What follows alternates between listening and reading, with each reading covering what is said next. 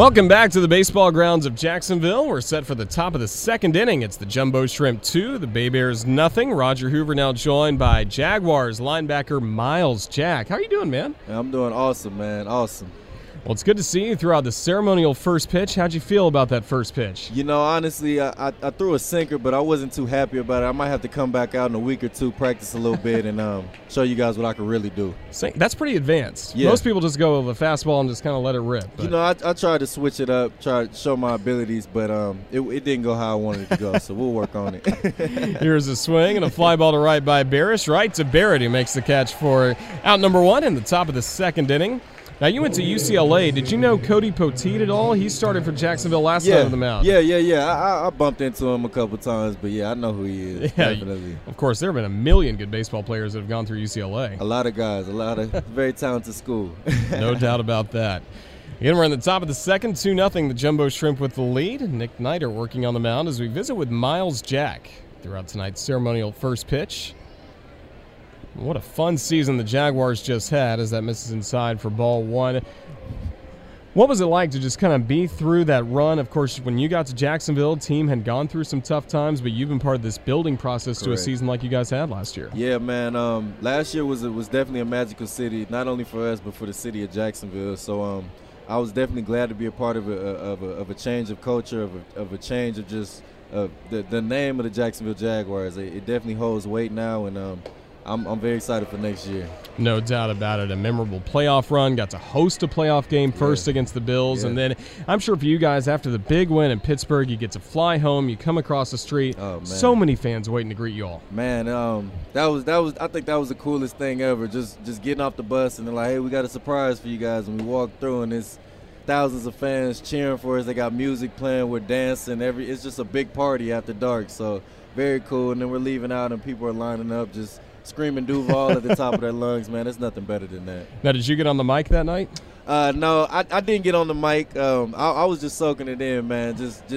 I've never been a part of anything like that. You know, I'm a Pac-12 guy, so maybe that's the closest thing to SEC football I get to. You just let Jalen Ramsey do all the talking that night, right? Exactly. Well, that certainly fired up the fans. And, again, just so much fun to see you guys make it to the AFC Championship game.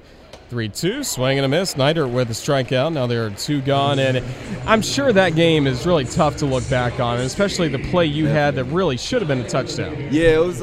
It's definitely tough. You know, when you watch the replays and fans send you stuff on Twitter, and then NFL will post stuff. But we just got to move forward. You know, that was a missed call. I'm sure there's other games where we've had some calls go our way that, it goes both ways. But at the end of the day, next year, we're definitely going to have that chip on our shoulder, and we know how far we can go and what we're capable of. No doubt about it. Now, you guys, of course, watch film and you study as much as you can. For a game like that, do you watch that back very much when it's the end of the year and a tough loss? You have to. You can learn from anything, man, whether it's a win or loss. You can learn from anything. So as emotional and as devastating and heartbreaking that loss was, it's definitely things to learn from, like playing to the last minute. So that's one thing I'm definitely going to learn from that game.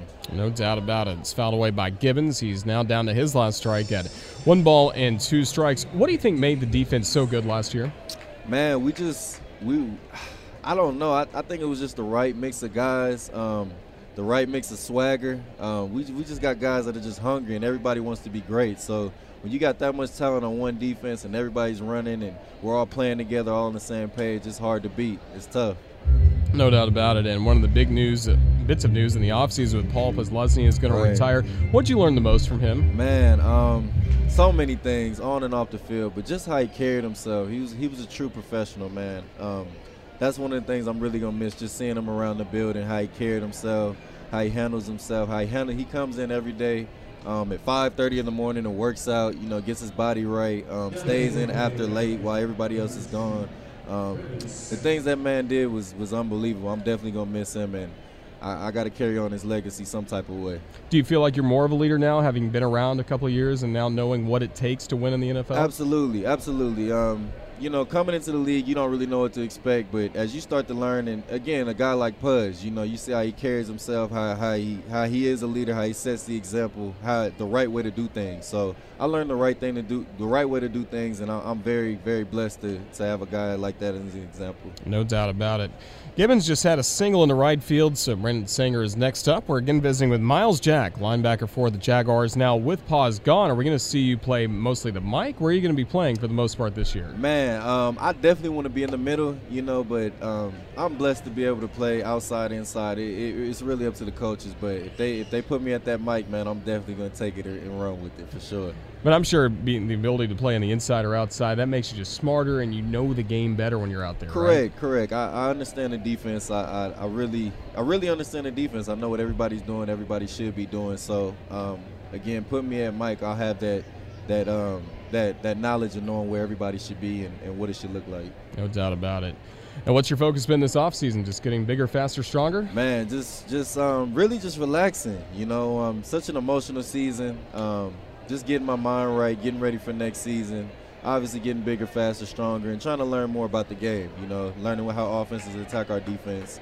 Learning the things I did wrong that I could learn from so I don't make those same mistakes. And, man, I cannot wait until the first game of the season. I bet. Cannot wait. Now, did the extra month with the playoffs take more of a toll on your body than maybe you thought it would? Or does it almost feel the same after the season's over? Yeah, I mean, it would be crazy to complain about having to play in the playoffs. So I definitely do it again. If I play for 10 seasons, I love to be in the playoffs 10 seasons in a row. I would not complain. So, yeah, I'd rather be in the playoffs. No doubt about that. Ball and 2 strikes on Sanger.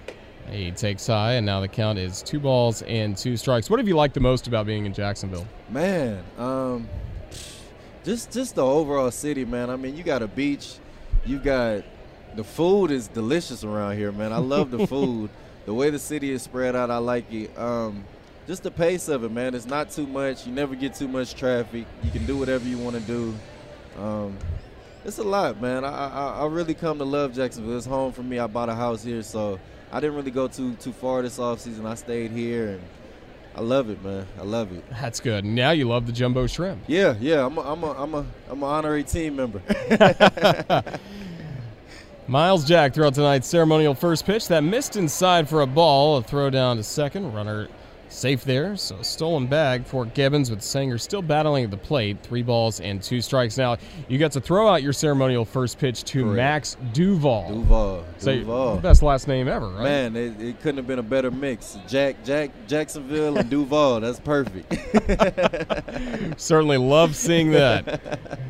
Here's the payoff pitch from Nick Neidert. Here's a swing and a fly ball into right. That'll drop in for a base hit. Gibbons will round third. He'll score without a play, and it's an RBI single by Sanger. So now the Bay Bears are on the board. It's a 2-1 game in the top of the second inning. Now Riley Unroe will be next up. Did you play much baseball growing up? Man, it's something about sports with smaller balls, man. I just wasn't coordinated enough. I didn't have the heart to stand in there, and while somebody's throwing the ball at me 90 miles an hour, to be able to look it in the eye and hit it, I couldn't do it. So, yeah, man, I don't have the heart these guys got. Here's Riley Unroe. Again, the Bay Bears just scored a run, so now it's a 2-1 game. Here's a little tapper just to the front of the mound. Neidert's got it, tosses to first for the out, and the inning is over. Well, Myles Jack, we have enjoyed having you at the baseball grounds tonight. You did a great job in your first pitch. Just thank you for joining us on the radio as well. Thank you for having me. I appreciate it. All right, we appreciate it. Myles Jack, inside linebacker for the Jacksonville Jaguars, our guest. We go to the bottom of the second. It's a score of the Jumbo Shrimp 2 and the Bay Bears 1.